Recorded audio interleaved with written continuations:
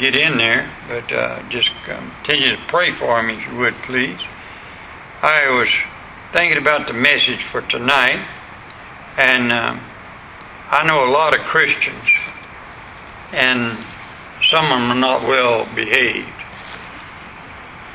And I thought tonight that I would bring a message on how to be a well-behaved Christian. And it's very important to understand that. Man, I go to places and I play golf with some of them. And the preacher that I was preaching the funeral with yesterday, I said, I got some of my golf buddies go to your church. He said, do they cheat? I said, yes, sir. They hit it behind a tree and they kick it out behind a tree and said, it's all right. They don't count that one. And he said, oh my. I shocked him. Oh man, but anyhow, I laughed at, anyhow, we have some good time, but you know, it's very important that Christians behave themselves, and especially during the time that we're living in right now. I know that there's a lot of things that come across my mind I get so angry about now because of this election, about what's happening in our country. And every once in a while I say things about it that I ought not to say, I suppose, but I do believe that Christians have got to take a stand. We must take a stand for our country and what's going on. And a lot of preachers and a lot of Christians want to say and want to preach and want to teach that Christians ought to forgive and forget and just go on and whatever will be, will be. Well, according to what I read in the Scriptures, Christians have a right in this world too. Amen. And we are to stand for what is right and not just let the old devil have his way. If we don't do something, if we don't pray like we ought to, if we don't take a stand when somebody says something wrong, that is, I'm talking about biblically wrong, all right? I'm not talking about politics here. I'm talking about those that politicians and those that's in authority, when they say something that's against the Word of God, Christians have got to speak out. They've got to say that's wrong. But at the same time, as I say that, we got to do it very practically. We got to do it very carefully. And we got to behave ourselves. Because I had a young fellow call me just this past week, and he said, "Preacher, I got me one of them Army guns, AR-15. I got a bunch of bullets, and I'm ready. If them proud boys up there want me, I'm on the go." And he's already ready to fight. Now, folks, I don't want that to happen. I don't want no part of that kind of stuff. I want God to intervene, and I believe He will. And God's going to have His way. But at the same time, we got to behave ourselves. And I want to bring a message tonight, just a simple message on how to be a well-behaved Christian. In Psalms 101, David said, and this is a song of David. Think about that, a psalm of David. "I will sing of mercy and judgment. Unto Thee, O Lord, will I sing. I will behave myself wisely in a perfect way. O when wilt Thou come unto me? I will walk within my house with a perfect heart. I will set no wicked thing before mine eyes. I hate the work of them that turn aside. It shall not cleave to me. A froward heart shall depart from me. I will not know a wicked person. Whoso privately slanders his neighbor, him will I cut off. Him that hath a high look and a proud heart will not I suffer. Mine eyes shall be upon the faithful of the land, that they may dwell with me. He that walketh in a perfect way, he shall serve me. He that worketh deceit shall not dwell within my house. He that telleth lies shall not tarry in my sight. I will early destroy all the wicked of the land, that I may cut off all the wicked doers from the city of the Lord.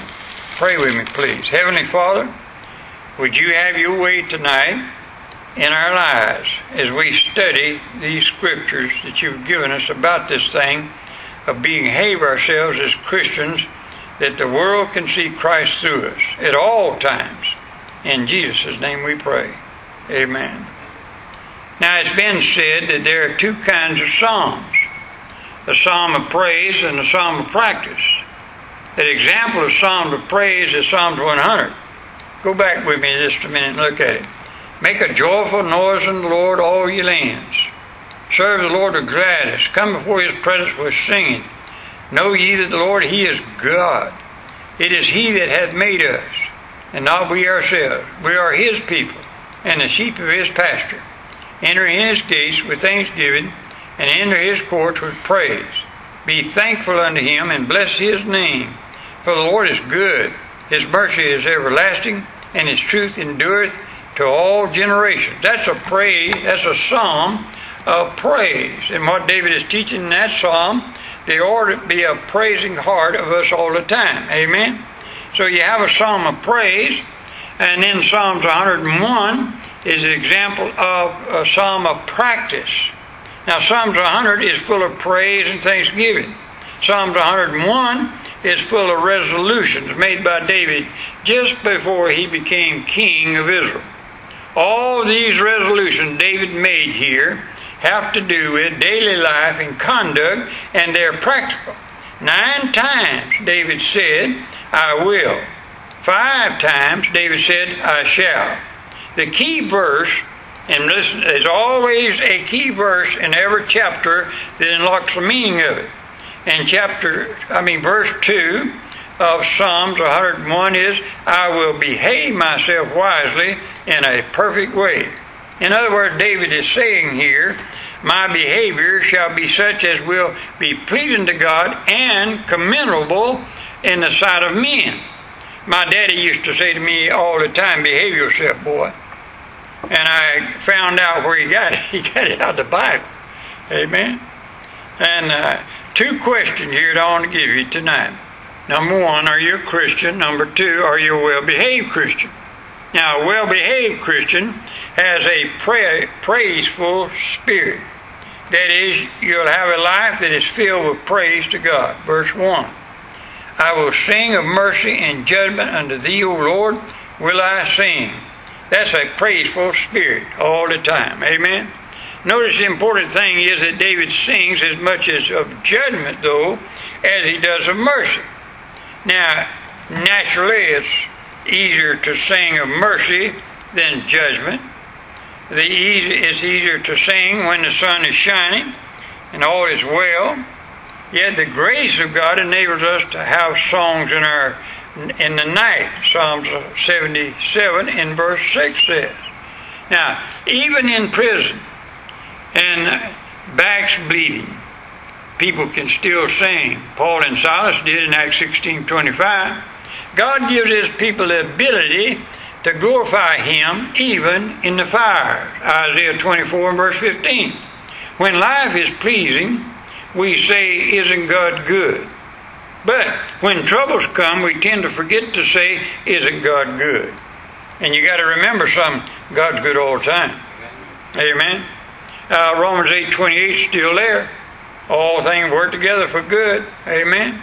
And Philippians said, my God can take care of it. He can supply all our needs according to his mercy and his goodness. The beloved Christian lies consistent it should be consistent in the home. Now look at verse 2 again. I will behave myself wisely in a perfect way. Oh, when wilt thou come unto me? I will walk within my house with a perfect heart.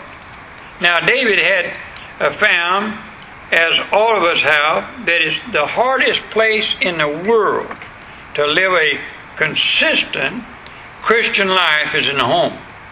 It really is. You know why? We get to know one another. You ever heard somebody say familiarity brings contempt? It does. It does. And my wife said one night, you sure snore a lot all night, you know. I said, I don't snore. And she said, yeah, you snore so loud you can't hear nothing else. But one time I recorded it and I found out I do snore. And that ain't very nice, amen? And what I'm trying to say from ear to ear, it does bring contempt. And if you're in the home with somebody all the time, I've had some, people come up, are you that way all the time, preacher? Are you just loving and having a good time all the time? No, I'm just like you. I have my ups and downs too. Amen? And the hardest place that we find to live a consistent Christian life is in the home. 1 Timothy 5 verse 4 speaks of piety. Now, that's practical holiness. That's Christ's likeness of character and action. If we're careless and undecisive in our lives at home or where we work, then the Word of God is blasphemed or exposed to reproach. There's a very searching question asked in 2 Kings chapter 20 verse 15. What have they seen in all the house? What have they seen in all their house? Now, when I first got saved, I loved to go to people's houses. And I always, you ever noticed anybody, you visit their home and they say, would you like to have something to drink, preacher? Yeah. And I follow them to the refrigerator. You can't believe what you'll find in some Christians' refrigerators. A 6-pack, and you can find wine in there, and yet they call themselves Christians. Now, I want to give you something. The Bible says we ought to, what have they seen in all thy house? Me and my wife was invited to a very sweet Christian home to eat spaghetti dinner one time, and I never will forget it. We went in and they had, the old Italian, is it that red wine goes with spaghetti and white wine goes with steak and so on? I got news for you. There ain't no wine goes with my meal. That's right. Amen. And there it was, right in the middle of the table. Oh, what color would you like, preacher, for your meal tonight? We're having spaghetti. Thank you. I wouldn't care for any. Amen. Now, I got news for you. You can say what you want, but that's not consistent living. Right. If I'm going to preach not drinking in the church, or not do it in the home. That's right. Or not do it anywhere we go. Or to be consistent in it. I never will forget Jimmy Carter, supposed to be a great Christian, got all the Christians in the country to vote for him. He got in to be president, and the first thing he did in the White House was toast with wine in the White House, or some kind of liquor they was toasting. I said, you know what? He could have said no. That's all he had to do. All he had to do was say, I'm a Christian. You didn't have to do that. And I like that. Piety begins in the home. Amen. And 2 Kings chapter 20 verse 15 says, what have they seen in all thy home? Do you ever notice the magazines and things that people have in their home? I laughed at one of my former pastors one time. Some of the people that, he was one of these kind of guys, but he was above everybody else. I mean, in holiness living and everything. He never done anything wrong. Bless his poor soul. And so we got him, a bunch of us got together and got him a Playboy's magazine subscription. And we sent it to his office. And I never will forget it as long as I live. We just did it as a joke, playing with his mind a little bit. And you could hear him holler all over that church when he come into his office and found that man. Who did this? And he's above all that. Well, I got news for you. You go in a lot of Christians' home, you find those magazines. You find all kinds of magazines in the home. And the Bible says piety at home, practice at home, holiness. The well-beloved Christian refuses to regard iniquity. Look at verse 3. I will set no wicked thing before mine eyes. I hate the work of them that turn aside. It shall not cleave to me. Now, a well-behaved Christian then refuses to regard iniquity. We cannot help but seeing wicked things. But it's a different matter to deliberately and willingly to set them before our eyes. Turn with me to Psalms just a minute, 66. Psalm 66. Just back up a little bit and look with me in verse 18. Psalm 66 in verse 18. If I regard iniquity in my heart, the Lord will not hear me. Now, if there's one thing that all of us desires, it's God to answer our prayers, answer. Amen? The Bible says that if we set it before our eyes, iniquity, God will not hear us. So it's very important we don't have it nowhere near us. We need to apply verse 13 to literature we read, to places we go, the people we associate with, the thoughts of our heart. All these things has to do with our home. Now, the well-behaved Christian is separate from the spirit of the evil age. Those who turn aside are unbelievers, and backsliders are backsliders. And David resolved not to be like either one of them. The hardest thing for me to grasp, I think, one of the hardest things in all the Bible is that God said that Solomon was the wisest man that ever lived. And he began serving the Lord with all his heart, the Bible says. He gave all his heart to God. He would not turn aside. But then he began to take wives of the Philistines and of the world out there. And the Bible says they turned his heart from God. At the end of his life, he was worshiping idols. And I said, my goodness, what a shame. A saved person, a lost life. Think about that. So a well-behaved Christian is one that might have it around you, but you don't have to partake of it, and you don't have to have it around you. Froward. I want you to look at verse 4 here. A froward heart shall depart from me. I will not know a wicked person. Now, we need to ask ourselves this question. Are our wills bent on pleasing self or God? Do we want to go out of our way, or we want to go God's way? You know what? If somebody don't want to serve the Lord with me, I'm going to leave them alone. It's just that simple. And I believe that that's what God teaches us to do. The sixth thing a well-behaved Christian cultivates friends of whom God approves. Notice the end of verse 4. I will not know a wicked person.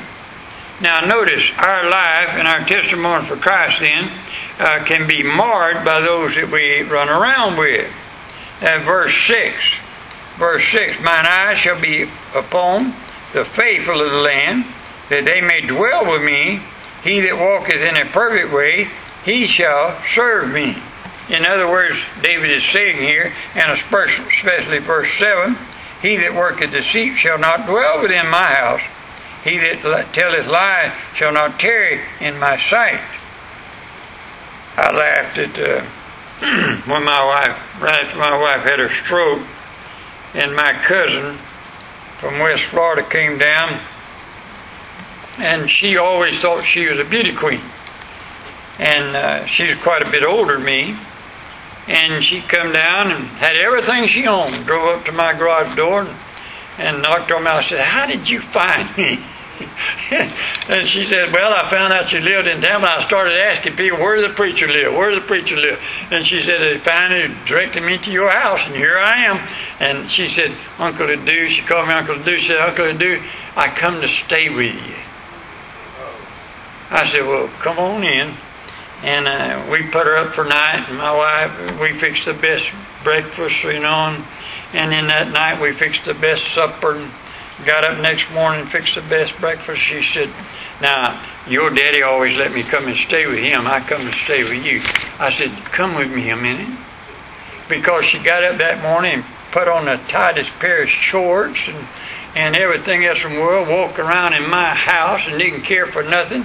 And I said, come with me just a minute. I carried her outside. I said, you see that road right there? Let me give you my brother's address.